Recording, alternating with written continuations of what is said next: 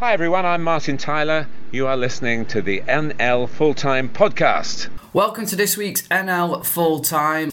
I'm Luke Edwards and there's a lot of girl power on this week's podcast. Joining us is Abby Colebrook, who's a Weymouth fan and also author of the Non-League blog. Follow it on Twitter at nonleague_blog. Hello Abby. Hello. And we'll also be hearing from Serena Orsic later on as well. And we've also got the regulars, apart from Rob Worrell, he's away in Poland. So we've got Chris Pratt. Hello, Chris. Hello, Luke. And we've also got Dickie Wharton. Hello, Dickie. Good morning, Luke. Good morning, everybody. And happy birthday for the weekend, Dickie. Oh, thank you very much indeed. That's very kind of you. What is it, 21 is it, Dickie? 21 plus, a few 30 add on to that. Oh, gold. Oh, wow. Doesn't get any easier, does it, Dickie? No, it doesn't, no. But, no, you just got to keep going, haven't you? And you had a lovely day spending it up in Bradford. Where else would you want to be, eh? Yes, when the fixtures came out, well, I thought that it couldn't have gone any better. But no, had a decent day there. Excellent. We'll get on to that later. But we'll just head back now to Monday. There was a full fixture list in the National League on Monday afternoon. And before the game between Aldershot and Sutton, Rob caught up with the Sutton manager, Matt Gray. I'm very kindly joined by Sutton United manager, Matt Gray. Now, Matt, you're back in familiar surroundings today at the Ebb Stadium, pre-match as we talk to you, but just want to talk about a few of the changes in your life over the last few months. 12 years, I think, as a coach, League 2 level, National League level, and you finally got your chance to step up and be the main man at Sutton. How's it been for you so far? Really enjoyable. Yeah, I've loved it. I felt I was ready, as you say, 12 years at 4 different clubs, either in the League 2 or in the National League. So I've certainly done my apprenticeship, if you like. So no, I felt the timing. I knew I was ready. It was just when and if I'd get the opportunity, and I was thankful enough it came along in the summer, and I'm really pleased to be manager of Sutton. And one, I guess, positive thing for you is that you were already there as head coach. And obviously it was a time of upheaval with Paul Doswell moving on after so many years. But you knew what you already had there. And I'm sure you had to have a little bit of a fisticuffs with Doswell about who was going, who was staying. But what was that like, that recruitment challenge? As you say, I think it's very beneficial for me to have seen the squad from Christmas onwards, the second half of the season. So I was in a fortunate position that when I did get the job, I did know the characters of the player. I knew, their strengths, their weaknesses, and I knew how I wanted to sort of make my own stamp on it, if you like, and who I wanted to keep and who I didn't really want to keep. But Dozzy and especially, Bairdy, both of them were very instrumental in me helping me get the job and give me the chance to have the couple of interviews that I did. But then in terms of who I wanted to keep and who I didn't want to keep, was obviously solely down to my decision and how I wanted to freshen the squad up and make my impact on it. One of the things I've noticed that although obviously some very good and some very experienced players have moved on from Sutton, a number of them to Havant and Waterlooville, you've still kept a good nucleus of good and experienced players, particularly through the spine of the side. Is that something that's critical for you? Yeah, definitely. I'd say nothing on the guys that have left, because they all left for different reasons, but the most important thing to me, yes, I want good players and I want players who have played this level, but the most important thing for me is character and players who I know will put on the shirt and give it all for me and the club and for their teammates. So me, as you say previously, get to know those characters. I knew the hardcore nucleus of that squad, which was a really good dressing room that I wanted to keep. And it was up to me then to recruit the right people and players to add into that. And so far so good. I'm pleased with every single one who's come in the door. Now, in terms of expectations, from outside the club at least, I know you'll have had your own, but a lot of people will look at it a little bit lazily and go, oh, Doz has gone, maybe the money's gone, da-da-da-da-da, if anything, that probably only helps. You've got to go with your remit from scratch from you, so it's not about what's happened previous years, it's just about what you can achieve, isn't it? Yeah, exactly. It's a big unknown with Dozzy doing an unbelievable job here for 11 years, and I'm not a big name or a household name, if you like, so who's Matt Gray and Paul Doswell, the club legends, leaving, and how are they going to get on? But I see that as a challenge. I'm not really setting any sort of goals to the team. We're just taking, it's an old cliche, Rob, but taking each game as it comes. We've started okay, and we just want to try and accumulate as many points as we possibly can. First and foremost, it's the whole 50-point mark. If we can get to that as soon as we possibly can, and then look at the playoffs and can we have a challenge, and I don't see any reason why not. Yeah, absolutely. And to your credit, first 5 games of the season unbeaten. You finally come unstuck on Saturday against Dover. And I guess that gives you now a different opportunity to see how your players respond after a defeat. Yeah, it's the first time. Obviously, we're now preparing for a game after the back of a defeat. But I think in 3 of our previous 5 games, we've come from behind to show great character to get back into games. So I don't question the desire and the attitude amongst the lads. I know they'll respond, and hopefully we can get a result today to put us back on track. Okay, and again, just general really, but coming back to this place, you had quite a few years here, some good times and some tough times under a couple of different managers. How are you feeling coming back to the Ebb Stadium? I absolutely love it. I love this place. It's 4 years here, as you just said there, some extremely bad lows, with the administration, etc., and some bad days, but on the flip side, some many great days. To one of our biggest achievements that I remember for a long time, to come from minus 10 points and signing players on the eve of the season away at Grimsby. And after coming out of administration a few days earlier, was definitely one of the biggest achievements, and will be in my career, to be a part of that staff, to make sure we kept our National League status was massive. But also talking about League Two and beating West Ham away in front of 20,000 people, Man United here, there were certainly some many highs, and I think it's a great club with a great fan base, some really good people here. So I love coming back here, and you wish him well after today. I wish, exactly, Rob. You took the words out of my mouth. Nice one. Thanks for joining us, Matt. Great to speak to you. We'll catch up with you later in the season at Gander Green Lane. Brilliant. Thanks a lot. And that was Sutton United manager Matt Gray, and he was left a bit disappointed on Bank Holiday Monday as they drew 1-1 away at Aldershot. And it got worse for them on Saturday as they lost 3-0 at home to Maidenhead. Goals from Shamir Fenlon and Danny Whitehall got them over the line. And I know, Chris, you said the other week you were really impressed with Maidenhead, and that's another really good victory down at Sutton. Yeah, do you know what? I'd still say that Maidenhead are the best side that I've seen this season in terms of their organisation and in terms of the strike power they've got as well. I mean, I've gone on about him a lot on this podcast, but like Jake Cassidy, and he's just a fantastic player, and he's going to score when he gets a chance, and he creates them as well. Shamir Fenlon had a fantastic game yesterday, and do you know what? They're suited to playing away from home as well. That's 4 out of 4 on the road from Maidenhead, and after seeing them on the opening day of the season, I'm not surprised by where they are at the moment. Another team who are continuing to surprise, though, are Woking. They're up at the top. They won again against Barrow. Really topsy-turvy game after falling behind to an early goal. They came back to win by 3-2, and that is a fantastic result, and they keep on going, Woking. Oh, it's an amazing result, isn't it? And who'd have thought they'd be top of the table with 21 points at the end of August? But I tell you what, Martin Tyler played it down in the interview at the end of the game. He said, no one's ever won a football season that ends in August. And he's quite right there, isn't he? And I can't believe, thinking about it, I can't believe they've played 8 games already, and it was the end of August yesterday as well. I think there may be a little bit of fatigue. He mentioned that they played the same team again. They were lacking a bit of freshness.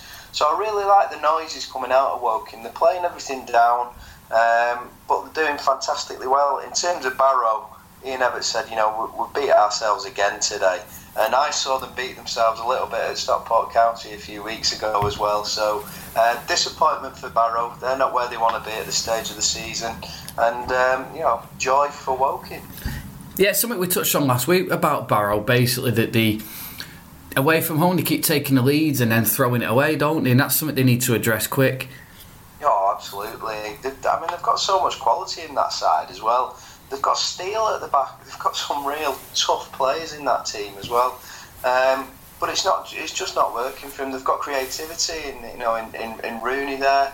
I don't think Ian Evatt can put his finger on it either, and I certainly can.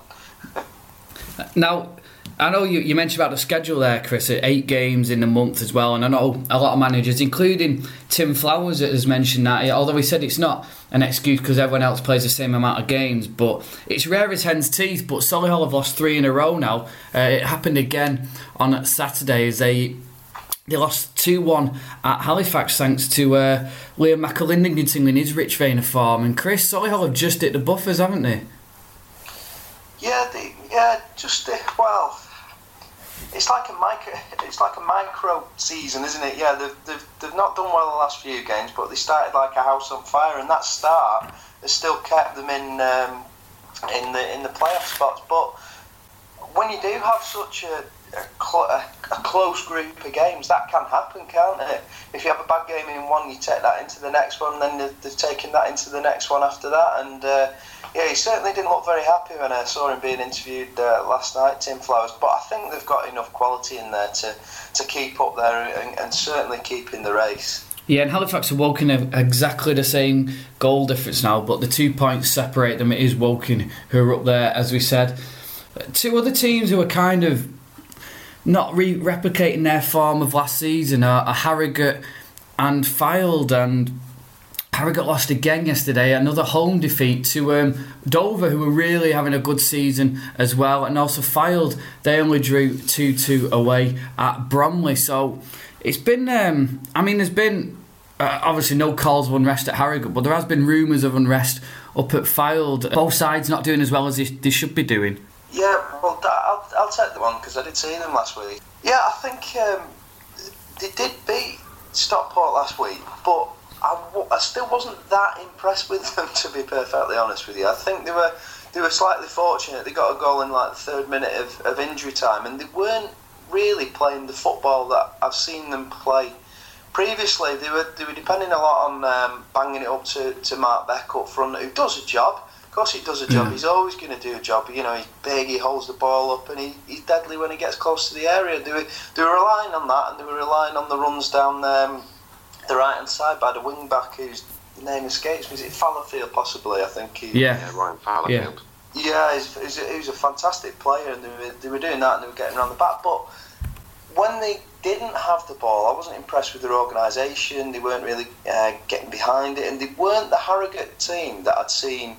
Actually, I'd seen a couple of seasons before in the National League North. So, yeah, I can see why it's not clicking for them. I think they've got enough there to move back up the table, and I'm not sure they'll be too worried at this point. But I've seen more from them in the past, and on the Fylde one, I'm as surprised as anyone that they're where they are. Some of the signings that they brought in, we spoke about it on the pre-season pod. I think we were expecting them to have a much better start, but I think that's not. They haven't got a winning 5 now, Fylde. So I think they'll be looking at each other, definitely, and wondering what's going on. We saw this with Tranmere a few seasons ago, where it's like they should be doing a lot better. They're in 13th, and then he just went on that run and blew everyone away and won the playoff. I'm sure they've still got that in them. I think my concern, and the thing that made me change my mind about Fylde when we were all tipping them for winning the title, was they lost some stability in defence quite close to the start of the season. I think Jordan Tunnicliffe left. They lost Zane Francis Angol. He went to Accrington Stanley, and I did wonder how that losing 2 regular members of that defence might affect them. And we know they're always good for goals, but unfortunately they've been good for conceding goals this season as well. I think they've let in 13, which is more than you'd expect a team to do. So I think that was my worry about them. The 2 League 2 sides, Yeovil versus Notts County, you'd have thought that would have went a bit more equal, but you had Yeovil and then win it 3-1. Yeah, 2 goals from Luke Wilkinson there. It's I did notice that, actually, Abby. Yeah, there was obviously 2 ex-League 2 sides, both got relegated last year. One seems in a bit better shape than the other, although Yeovil, with Notts County picking up now, the quality shining through with some of the players had in League 2 last year. Yeovil are rebuilding. They're kind of both even in where they are now, aren't they? They're not far off each other in the table, and you guess out of those 2 teams, they're probably going to finish comfortably mid-table. Yeah, definitely. I think the fact is when it comes to, say, the likes of Yeovil, they've had their time of shine, but most people expect them to be a League 2 National League side. I mean, yesterday, when you look at the fixture as well, the only reason why not. But then you look at Notts County, you expect them to be higher up. But I think this is what's happening at the moment. Especially when we look at the likes of Bury Bolton. The English Football League's not exactly easy to survive in financially either. And when they come into the National League, it's not as it's not as easy, is it? I was watching that documentary, The Gaffer, the other night. Finally got around to watching that, and really interesting to see different contrasting styles of manager. But I know Craig Hignett said the same thing when Hartlepool came down. He said the National League's one of the hardest leagues to get out of. So if you get relegated, not only do you lose your Football League funding, it's kind of it's really difficult to just come straight back up, isn't it? Abby, I think you make some really interesting points there. I was at Notts County at the first home game as well, and there was a little bit of discontent after about 10 minutes even into the game, and I was looking at it thinking, well, they're not playing that badly at the moment, and God knows what it's like there at the moment, because they haven't had the start that they would have expected. I guess when they banged 5 in at Chorley against Chorley recently, they were a little bit happier, but I think sometimes the fan pressure as well can weigh on these clubs that go down. Oh, definitely. I mean, when you say that it's been hard to get out of the National League, you look at the bottleneck that there is. There's such a massive bottleneck between the Football League and National League. That what makes it harder. And then it's a different style of play as well. Just everything factors against the club. You get quite a lot of upwardly mobile clubs in the National League as well. Clubs who are looking up, whereas you've got maybe teams like Yeovil and Notts County have not really been in that situation, have been used to looking down that much. And often there's sort of like a mindset at clubs that makes such a big difference, and those clubs that have got that positive mindset are looking up. That's a much better position to be in than sort of like looking around and thinking, well, we didn't expect ourselves to be here. And I think it sometimes takes clubs a little while to adjust in the National League, if the clubs who've come down from the Football League. Well, I say, definitely. I mean, it just takes, I'll say, any time you go into the new league, you're like, we didn't expect to be here. I mean, to be honest, I would say, I've been in talk about the league below. We've managed to actually secure ourselves in the National South and we were expected to be here, but there's other teams that just haven't really managed to settle out in their new leagues this season at all. It's funny actually. We're chatting about saying Yeovil are comfortably mid-table. They're only 3 points off the playoffs currently. Notts County are a point behind them, albeit 3 places lower down. So a couple of good wins for them propel them into the playoffs. And I say about that because Torquay were comfortable in the playoffs last week, but they slipped up at home on Saturday against Hartlepool, who were down near the bottom. They've had 2 good wins in the last sort of week or so. So Hartlepool have leapfrogged Torquay. Torquay have dropped out of the playoffs. And sort of anything can happen at this stage of the season, Chris, can't it? No, definitely. Luke, I picked this out as quite a significant fixture, actually. It might not seem significant because, the team's currently sitting 9th and 10th. But those couple of wins from Hartlepool are real confidence-boosting wins over the last week. And a term that Rob uses quite a lot, I doff my cap to the Hartlepool fans who made that trip to Torquay, because one of the things I thought was fantastic last night, I got in quite late last night, I put on the National League highlights that I always do, and I saw those Hartlepool fans going mad behind the goal, and I thought, brilliant. That's what football's all about, isn't it? Making that trip. And they got a late winner as well with Peter Chioso as well. So I wonder whether this is Hartlepool building a bit of momentum. We've talked so many times about the teams who go down and want to go straight back up, and that next season in particular is always difficult. And could this be the start of Hartlepool creeping up? They've got Liam Noble there that we always talk about as being a bit of a leader, and can he lead them back into the playoffs? Yeah, it's a noble prediction, that, Chris. Well, that's the title of the pod this week, Luke. Well done. Oh, there we go. Yeah, that is the title sorted. Hartlepool do play bold football, though. Like you say, all credit to those fans, and that's what football at this level is all about, isn't it? That's why we love it so much. That you're a Hartlepool fan, you'll get in the car, get on the coach or whatever, and go all the way down to Torquay, and then it makes it so much better when you win there. Oh, without a doubt. when you lose, it's pretty grim, isn't it? I remember we spoke to Jeff from Gateshead last season, who did it all on the bus, if you remember rightly. Yeah. Oh, God, yeah. And the coaches and what have you. And I think he mentioned one day when he went all the way down, I think it may have been Torquay actually, and I think they got beat 1-0, and it was an even longer journey back. He got home about Wednesday, I think, didn't he? Yeah. I know Rob went down last week and had a really good weekend, barring the result, of course. So Hartlepool have much better fortune. Same Maidenhead and Dover, they're the surprise team in the playoffs. And another team who've leapfrogged into the playoffs, Chris, is Stockport. They won 2-1 at Wrexham. And we'll get on to Wrexham shortly because there is a lot of discontent there. But for Stockport, they just keep on going, don't they?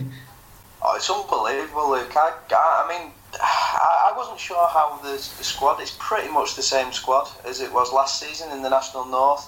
I'd seen them play against a few National League sides, and I was a bit worried because of the physicality in the National League from the National League North. But no, they're doing fantastically well.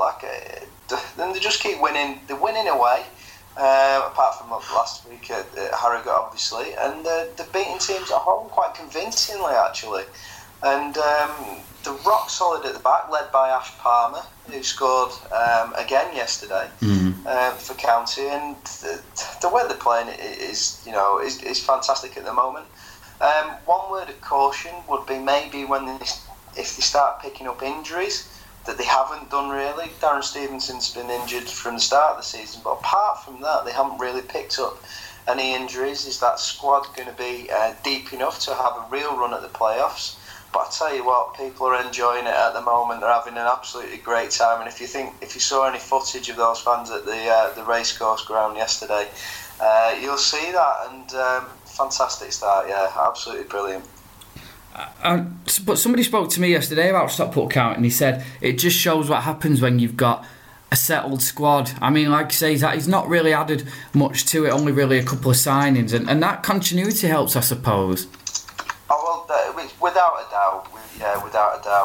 We spoke about Maidenhead earlier, and I think I remember in me reporting the non-league paper after that game of the opening game of the season, they got 11 new players. But that's working for them. But as you said, what's working for County at the moment is they've got that continuity.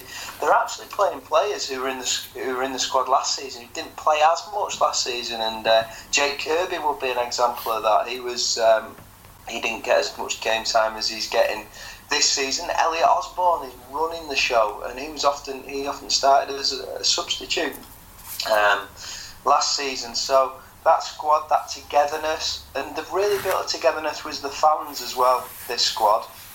And I think that's the sort of 12th man, if you like. I know it's a cliche, but the away support is absolutely unbelievable, as is the home support. And I think that wave of success from last season is really projecting them, and it's rolled over into this season. The other promoted team from the National League North, Chorley, it's not quite going as well for them. I mean, they have kept most of the squad together, but they were on TV yesterday, and unfortunately they didn't really do themselves justice. They lost by 3-1 at home to Boreham Wood. No, a team I haven't seen yet live this season, apart from on the telly, obviously, but I haven't been there to see them in person. But from what I saw on the telly, they were terrorised a bit, in my opinion, by Kabongo Shishimango. I thought it was absolutely fantastic yesterday. Well done, Chris. I think I got it right. But they've added quality, Charlie, haven't they? You know, Chris Holroyd's one there. He won a penalty yesterday, but they've conceded 20, and I am surprised at that, because last season we talked about County who got promoted last season and kept much of the squad, but Andy Teague at the centre of that Chorley defence was immense last season, and it just doesn't seem to be working for them. It was a terrible own goal, wasn't it? It wasn't comical. I don't like to use the word comical, but it was just awful. Challoner's own goal yesterday, he had to put his foot in, but it's just not working for them. They've conceded the most in the league, and they've scored the least. As well as Eastleigh, they've only scored 6 this season so far. I thought Victory Park would be a bit of a fortress, but it's not really happening for them. And Jamie Vigler looked a bit concerned in his interview last night, and I don't blame him, because you don't want to be there at this stage of the season. I think Chris, I saw some of that game as well. I think the thing that concerned me from Chorley, as somebody again who's watched them regularly like you have in the National League North, they conceded 2-headed goals from set pieces, which is just so unlike them. And something that was such a strong point for them of that defensive solidity, for them to concede goals like that is I'm sure that will be concerning Jamie Vermiglio. Absolutely it will. The other teams down at the bottom as well, Ebbsfleet, they picked up their first win on Monday afternoon, but then they met Aldershot, basically because Rob didn't go. Aldershot went and won, so I'm sure Danny Searle will be wanting Rob to just move to Poland permanently, I think. He'll be like, I'll pay for the one-way ticket. There we go. Yeah, but Aldershot, good win for them. Ebbsfleet down there. Chesterfield still struggling, only 5 points. And again, they've got into that habit of drawing loads of games. And again, they seem to fall behind and then come back and draw games as well. And it's getting a bit of a habit now. Well, there's another head scratcher, isn't it? Because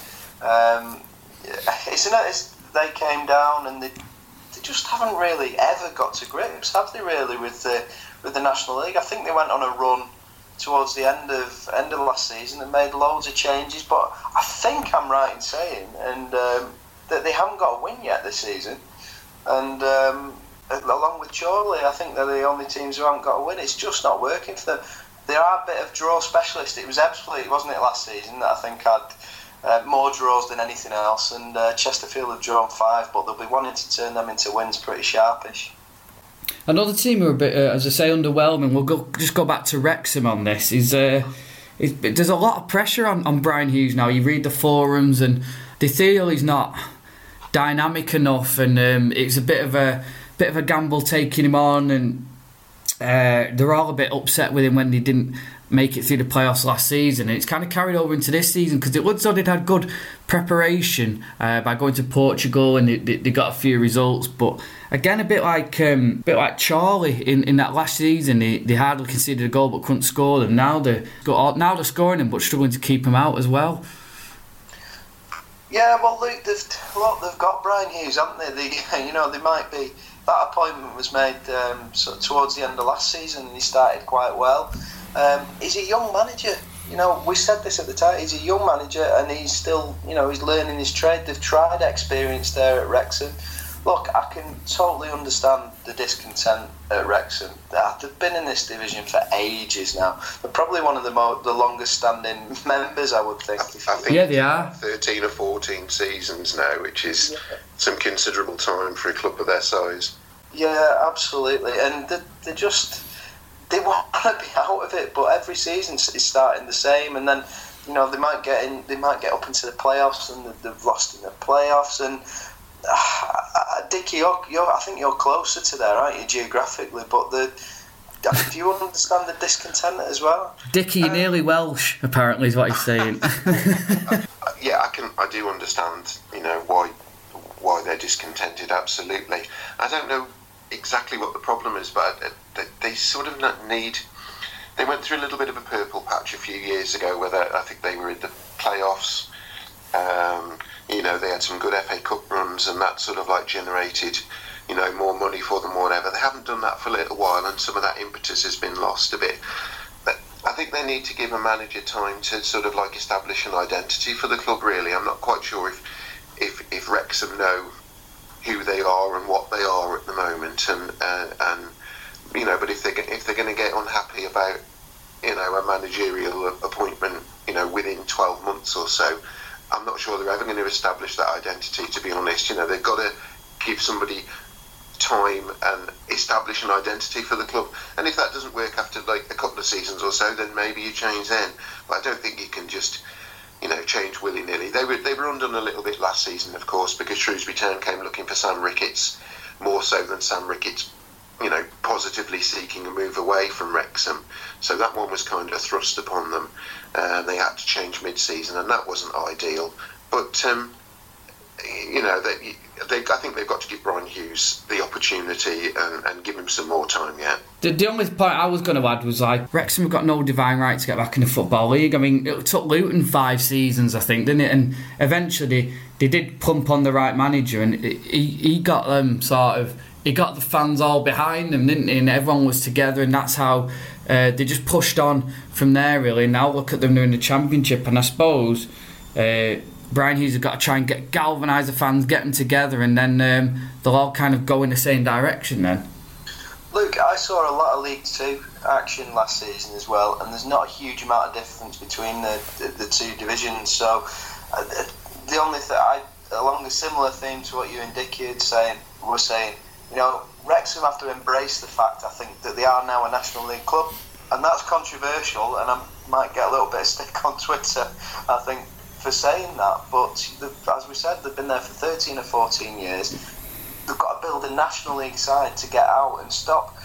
I mean, there's such a danger in it. We're a league club, we should be a Football League club. Well, there's a hell of a lot of those clubs who are in that division now, and you've got to build a side to get out of that division and just embrace it, enjoy the National League, because do you know what, it's a great division.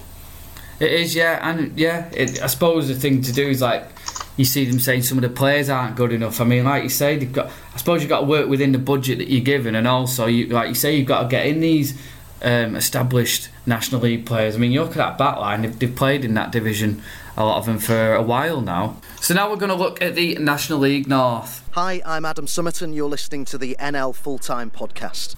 And in the National League North, probably one of the top games in the division yesterday was Chester visiting Spennymoor. Now, Spennymoor were playing only their second home game of the season due to them having the ground done up and the pitch relayed. And the first outing wasn't great. They lost 4-1 at home to York last week, but they had to come from behind on Saturday, didn't they, to beat Chester, and that was Chester's first defeat of the season. Yes, it was. Chester unbeaten in 7 going into that one, but their unbeaten record's gone at last.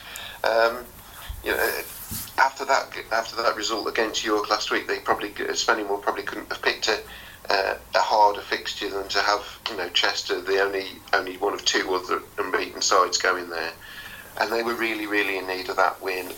Went a goal down early on as well, which wouldn't have helped. Kwasi Asante put Chester ahead. But Spennymoor have got character. Spennymoor have got some grit about them, and they got an equaliser early in the second half. I gather from looking through the commentary that it's one that perhaps the Chester goalkeeper might want to forget. I believe it sort of went through his legs and into the net. And then, cometh the hour, cometh the man.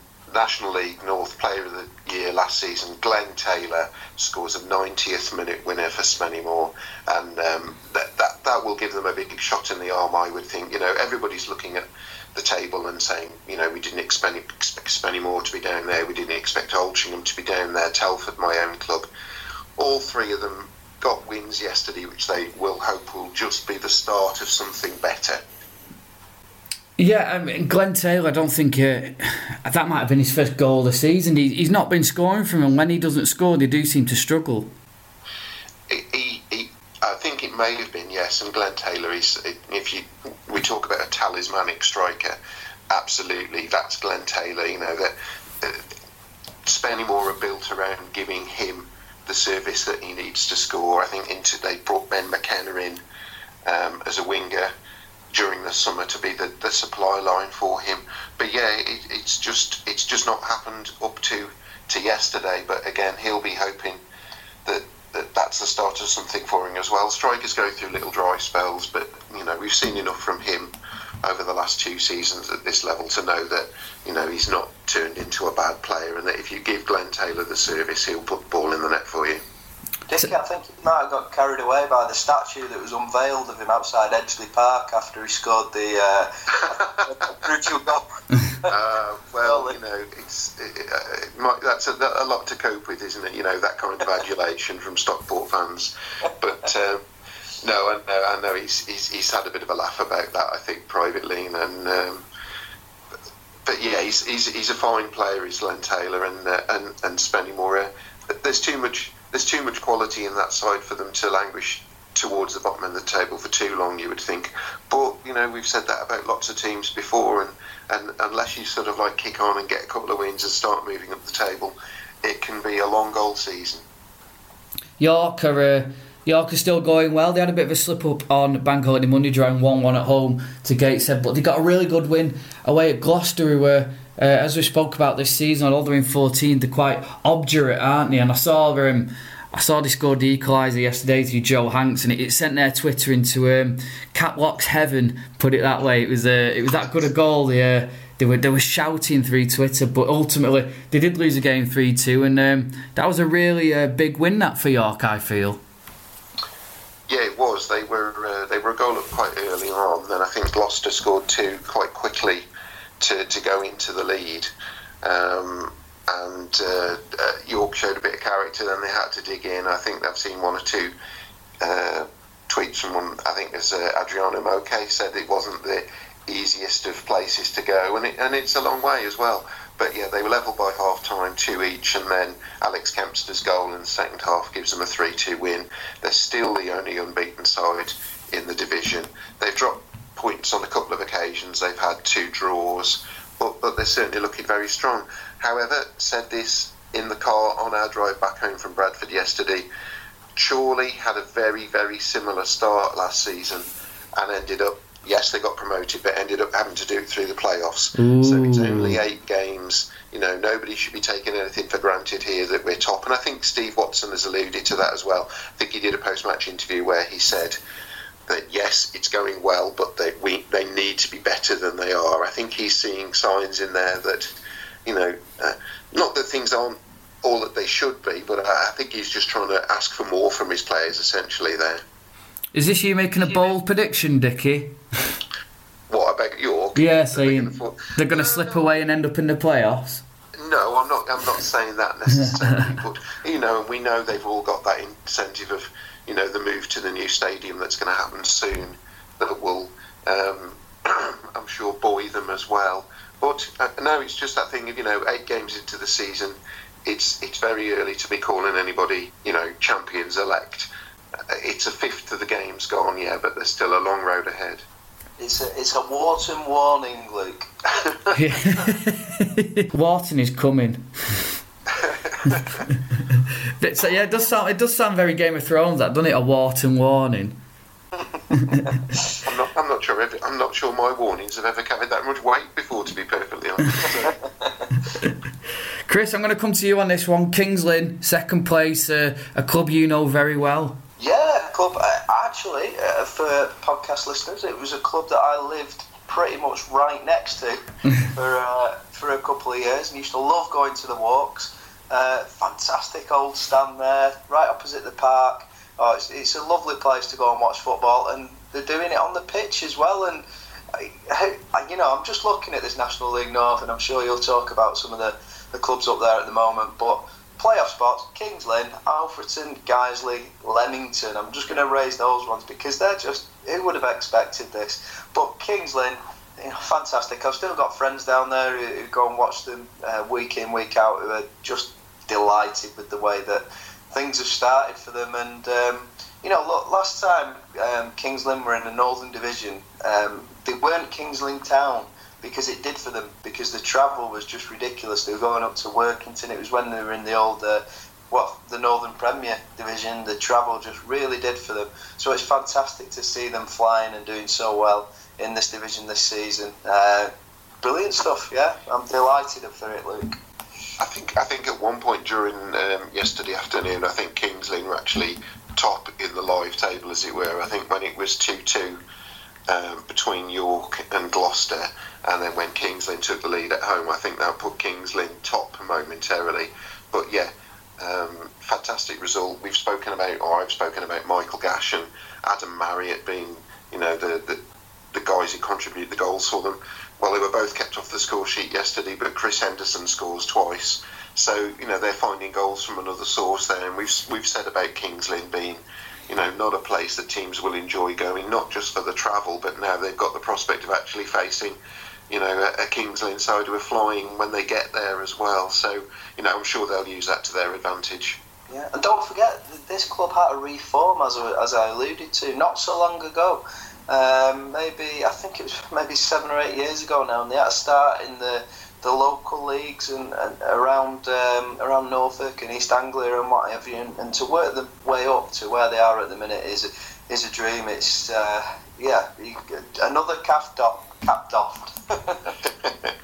We're running out of caps here, aren't we? Can stop wasting them all. You mentioned Alfreton. It was a bit of an underwhelming season last season, certainly by Billy Heath standards. But they're up there in third. They've just snuck in there, haven't they? And we know what Billy Heath can do in this division.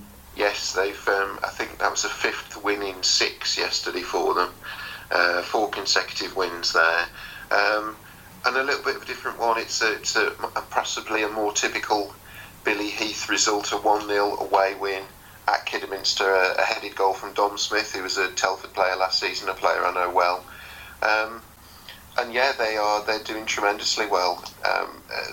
Last season we looked at that and thought something wasn't right at Alfreton, but whatever was wrong last season, Billy Heath has certainly addressed during the summer. And they're more like the team that we imagined they would be. We'll get on to Hereford shortly because there was a big announcement out of there this week. But Leamington, again, Dickie, since Paul Horan celebrated his 500th game in charge of Leamington, I don't think he's lost, or maybe he's lost one, I think, since then. And they're flying in the playoffs, and they're always a very underrated side, aren't they? Yes, they are. That's a 3rd win on the bounce for them, a 3rd consecutive win by 2-goal margin. I think it was 2 goals for Josh March as well, who's their new number 9. Of course, they lost Colby Bishop in the summer, late in the summer as well, to Accrington Stanley. A deserved move into the Football League for him. And then you might have wondered, well, where are the goals going to come from? When you've got Paul Holleran as your manager, I don't think you have too much to be worried about there, because he's, I'm surprised when you see him, he's not wearing, he's not carrying a pickaxe and a hard hat, because he seems to be able to unearth gems from somewhere. He's always mining the lower divisions to find somebody. And he's brought Josh March in. He scored against Telford on Monday. He got a double yesterday. He scored last weekend as well. So he's in a rich vein of form as well. And yeah, Leamington just keep on doing what Leamington do, and I think their fans are loving it at the moment. I've got a great vision now of Paul Horan in a little hard hat and then pickaxes. I could just imagine Paul, emerging from a coal mine. I found another one. He's a really smashing chap, and say 500 games at any level as a manager is a tremendous achievement. But Paul knows his business. Paul knows the Midlands non-league scene so well. I mean, I've turned up at games.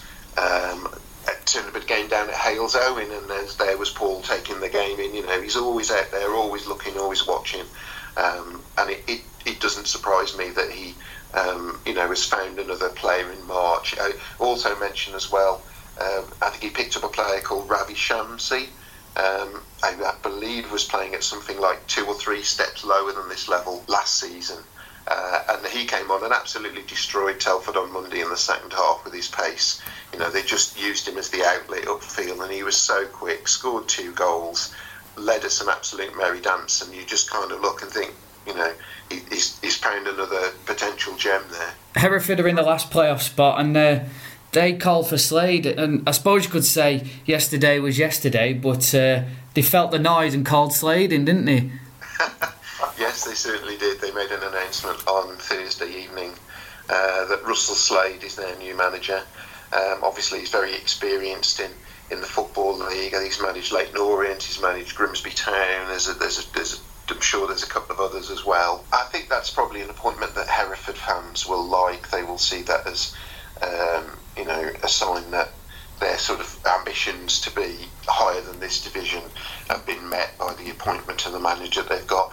I think 1 or 2 people I've spoken to suggested that there's a little bit of concern that he's been out of the game for a while and perhaps doesn't know this level of football either as well. Yeah, but, I know I mentioned that, didn't I, Dickie? Because I'm always wary of clubs appointing managers who've not managed for, say, more than 18 months, just because the game moves on so quickly, players move on. They sometimes go in for players who they knew 2 or 3 years ago who maybe aren't as good, or they've had a bad injury, but they trust them and they bring them in and it doesn't quite work out, and then you're on that spiral again.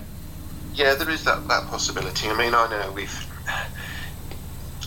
I've been to games where you see, people managers who aren't in work at the moment, but they're always out there still looking, still taking in games, keeping their ear to the ground, so that when that opportunity comes along, they can step in. I don't know whether that's a situation with Russell Slade at all, and I don't want to do him any disservice by suggesting it's not. He's not in our neck of the woods particularly, so it's a wait and see one, isn't it, with Hereford? But they've certainly appointed a guy with some pedigree managerially. And as I say, I think Hereford fans generally welcome the appointment. It's nice to have a permanent manager in. He got his feet straight under the table. He said, "Oh no, I'll be in the dugout straight away." Not the start he would have wanted necessarily. A goalless draw at home with Boston isn't a fantastic start to his reign, but we'll see how that one goes. And Hereford, they've started well this season, haven't they? They're certainly well ahead of where they were 12 months ago. Yeah, let's see if they're going to have a wild party at the end of the season, eh? So we'll move down towards the bottom now, and Bradford Park Avenue, they occupy second bottom spot. As you said, you went up there yesterday, Dick. You went up there on Saturday, celebrated your birthday, looking at the running track and eating chips, but ultimately Telford came out with the 3 points against a Bradford Park Avenue side who have struggled but seem to be improving. Yes, they do. They were, those early results they had, those 2 5-0s that cost Gary Thompson his job ultimately. But yeah, they got a win on Monday away at Darlington, which isn't the easiest of places to go and get a result. And yeah, I could see that they were a side that they're very youthful. I suppose you've got that thing of in a young team of perhaps inexperienced players that if they go a couple of goals down in a game, have they got the experience to draw upon that's get them back into games. But I saw signs from them yesterday that I don't think they're as bad a side as perhaps their record suggests. Lewis Knight, who's one of the few players who's stayed on from last season, for me was their standout player. I think he's a real live wire at this level. Telford got the win, but Bradford Park Avenue made them work hard for it. They equalised twice to pull Telford back to level pegging. It took a Brendan Daniels goal about quarter of an hour from the end to seal it. Nobody wants to see anybody struggling at the foot of the table. It's not good for the league either as well. It reduces the competitiveness if relegation places are almost sort of like filled halfway through the season. So we're hoping for better for Bradford. Chris, Dickie, Abby, can we write off Blythe Spartans at the bottom with 1 point? The 4 points adrift already.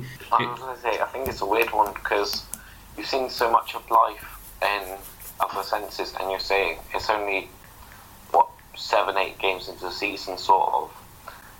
There's no way to say it's a write-off just yet, I don't think.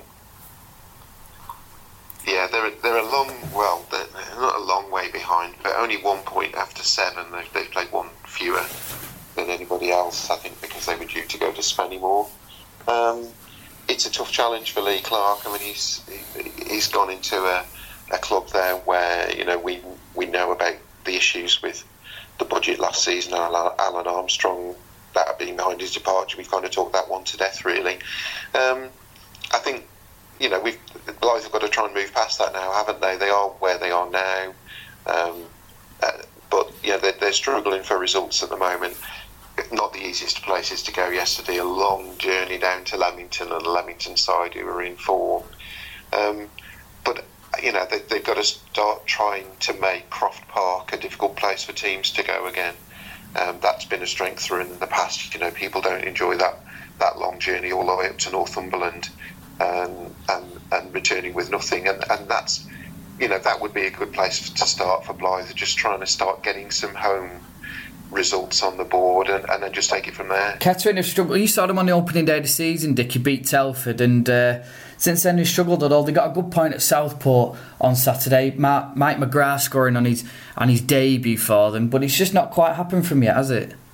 No, it hasn't. I think I was unfortunate enough to see their best performance of the season. They beat Telford on the opening day and the place was bouncing, and it kind of felt like that one was written in the stars a little bit, that they were going to win that one.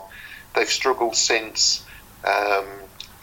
Keeping clean sheets looks something that I don't think they have kept a clean sheet all season, to be perfectly honest. So again, if we're talking about places to start, stop conceding goals. I'm sure Nicky Eden is, working on that one. Another warning there, wasn't it? When you think that they're the team who came up as champions, and that Kings Lynn came up through a super playoff, and that Kings Lynn are actually the team that are flying, whereas Kettering the team that won their division by something like 15 points or so, and they're the one that are struggling. It's a surprise, but adjusting to new leagues, we spoke about it at the start of the show, and Kettering are finding that adjustment difficult. Yeah, I mean, I was there back in May because they had the whole Super Championship for the Southern League as well, which I found was a weird one, but it was a new one. But their playing surface isn't necessarily the best at Kettering, which could be having a factor if it's got any worse since I've been there. Also, they had a really mad game on Bank Holiday Monday where they were 1-0 up at half-time against Kidderminster and ended up losing by 5-3. So it was a pretty crazy game there. And finally, just going to look at Darlington, because you mentioned Alan Armstrong and he leaving Blyth. I'm sure we're expecting for better things. They've got 8 points from 8 games, so at a point a game, but he won't be too happy that they're down in 18th at the minute. No, he won't. I think Darlington fans would have been hoping for a better start than this. As you say, 8 points from 8 games isn't absolutely awful, and bearing in mind, we've spoken about there are teams lower than them, but it's not, Alan Armstrong's return to Darlington hasn't really sort of like had quite the bounce that they wanted from it. They won a couple, but lost 4, and I think what perhaps we thought might have helped them was the fact that he took, a core of players across from Blyth when he left, to add some experience. When I saw Darlington towards the end of last season, they seemed quite a young side. I think they've lost one of their better players in Luke Trotman. I think he might be gone for the season, unfortunately, with a serious injury. So that's left them with a little bit of a gap to fill.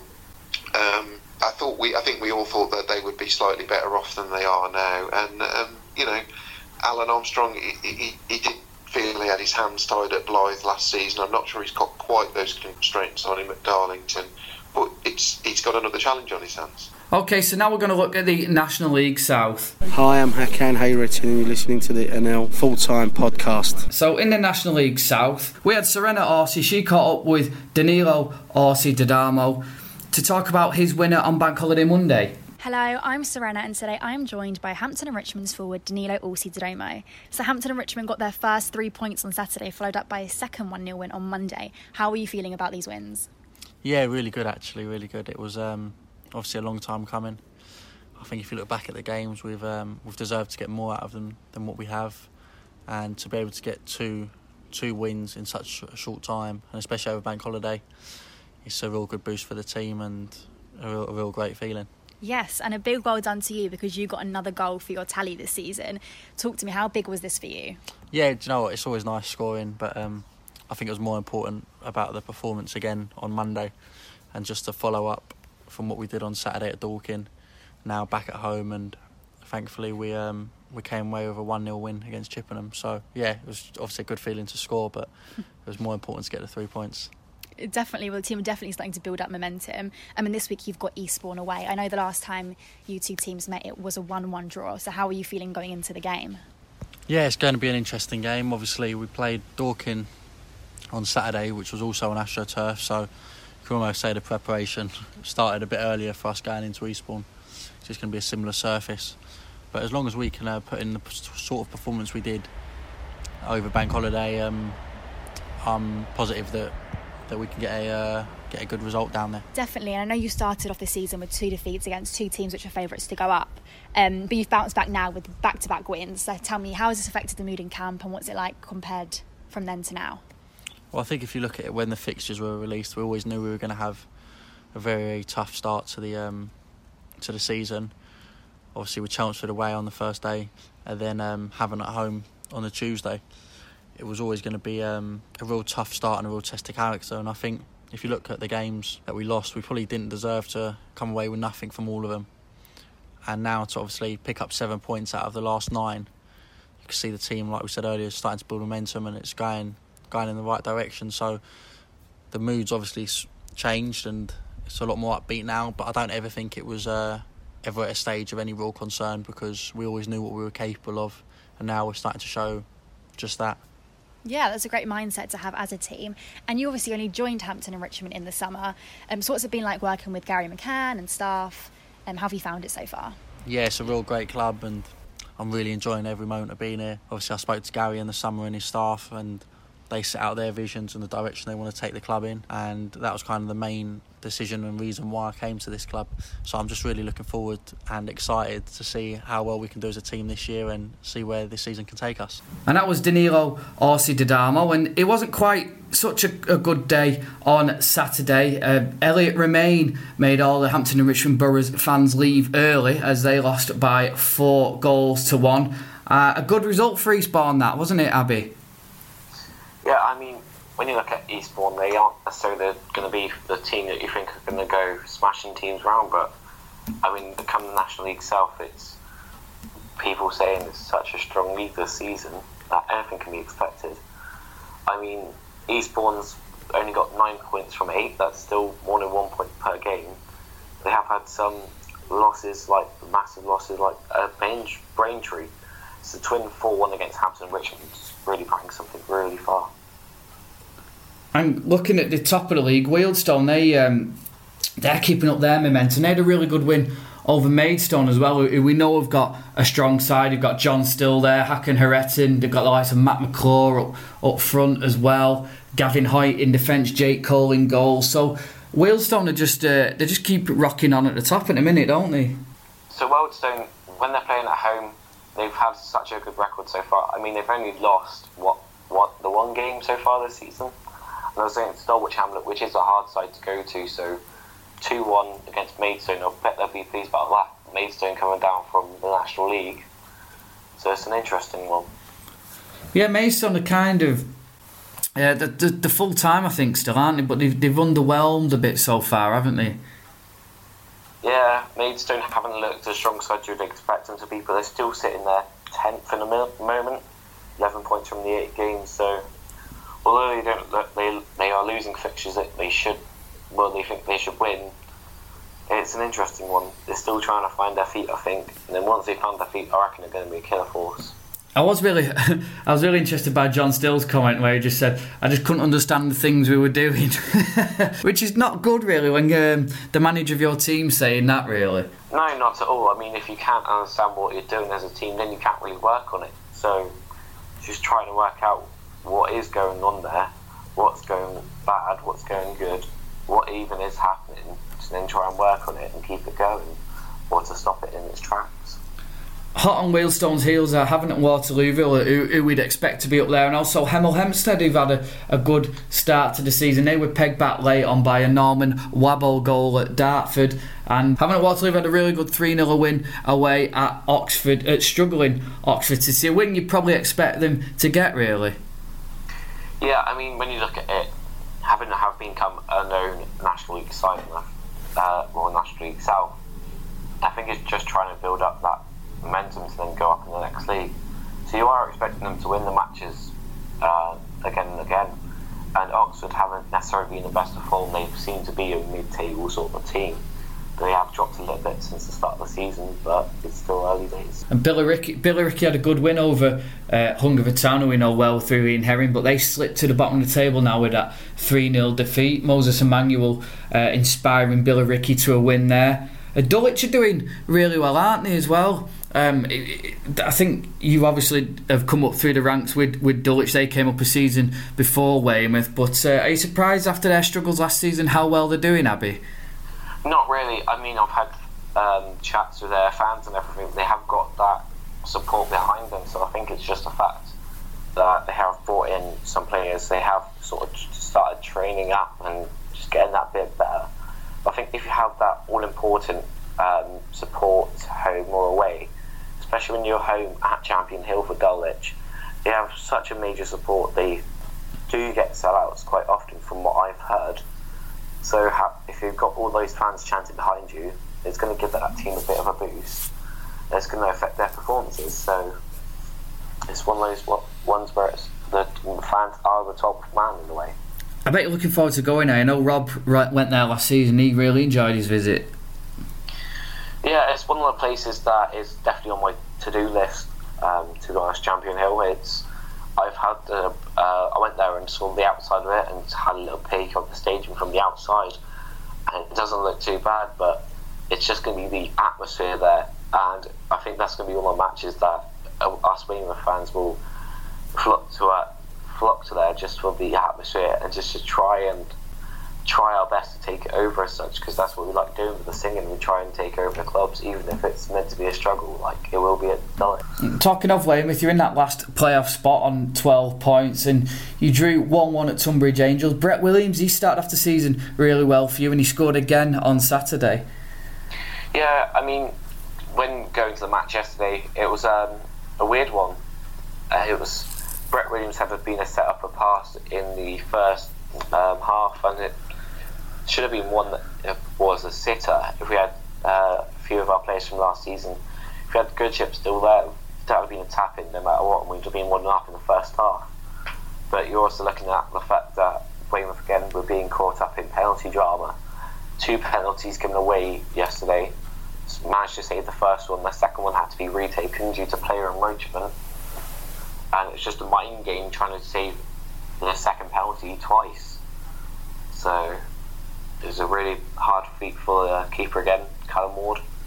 But we are trying our best, but we have come to feet to the fact that we're not playing the same football as we could last season, and we're just still trying to find that attacking force that we've got, especially when we've got 2 players, really good players like Josh McCoy and Ben Thompson, both out injured. How big a loss has Brandon Goodship been? I mean, obviously you lost 40 odd goals, but it doesn't look like you're kind of struggling with your position in the table. So obviously Brett Williams has filled that void. He's not maybe going to get you the 40 goals that Brandon Goodship did, but certainly has it proved a bit of a miss? A little bit of a miss, but I think, to be honest, although it seems like Brett Williams has been filling that gap from what we've seen so far this season, it's been the fact that we've had Josh McCoy this season, because he was all out last season.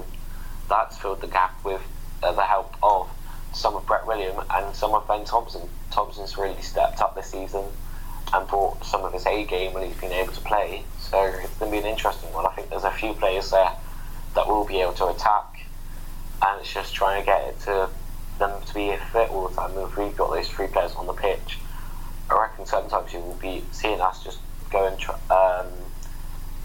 do the Weymouth and just have our fun and not care about the other team. Just play them dirty.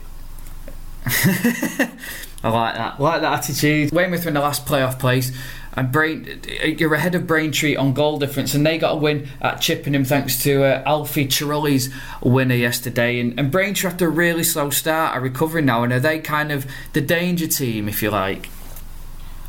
I think, to be honest, this season we've got any team can be a danger team. There's not really any. All teams have got that sort of style about them that they can go and win matches, and it's just trying to do it. I think the only team you could try and say that's not part of that so far has been Tonbridge, but even they have proved 5 points from the 8 games. A team that's just been promoted through the Super Playoffs, you expect them to be a little bit struggling, but they're not too. It's not like they're on 1 point or 2 points or not got any points. They are still there, and all the teams that you expect to possibly do a bit better, like St Albans, they're down in 18th at the moment. Really is, any team can do anything, and Braintree's got that as well, and they're starting to act upon it, but it's who can do that better.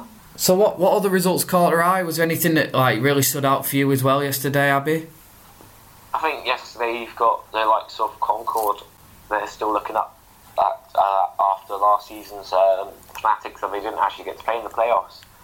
I think they're a team that has come back from it and been like, right, this season we'll make it so we're there again, and once they're there again, I reckon they'll do the work beforehand just to make sure they're there. So it's just building that back up. They've got 3-0 against Welling, so that currently sets them a place above Weymouth, a point above Weymouth.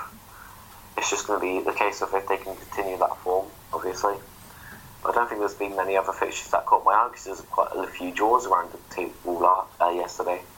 Yeah, a lot of draws, and as you mentioned with Concord as well, it's a new management team and quite a new team as well, so they have started off the season a lot better than people probably expected them to. Oh, definitely. I think after the last season, most people would have thought they would have gone in an attitude of, we're going to stay in this league, but especially when you've got new players, new management, but they've come around and they went, nope, we're here for the playoffs again, and once we know we've got them, we'll do the work. So it's going to be an interesting one come the end of the season, or even come halfway of the season, where they're going to be sitting, or any team's going to be sitting in that fact, and what's going to go on. Do you think Weymouth can stay in the playoffs for the rest of the season? I think, to be honest, Weymouth could stay in the playoffs at the end of the season, especially once we've got that form going back again, and we've got those players fit, and it's everything like that. When we have players out injured, we normally miss them quite a lot, because it is that sort of, our team is so connected to each other that if one part's gone, it seems like we've got to try and fill it, but there's not really a player. Every player has their own sort of way of playing, but it all connects up together and makes beautiful football. If one part of it's gone, then it's like, what do we do? So I reckon once we're all fit and everything, I reckon we could reach playoffs. But to be honest, I'd be happy even if we were 3 places off bottom.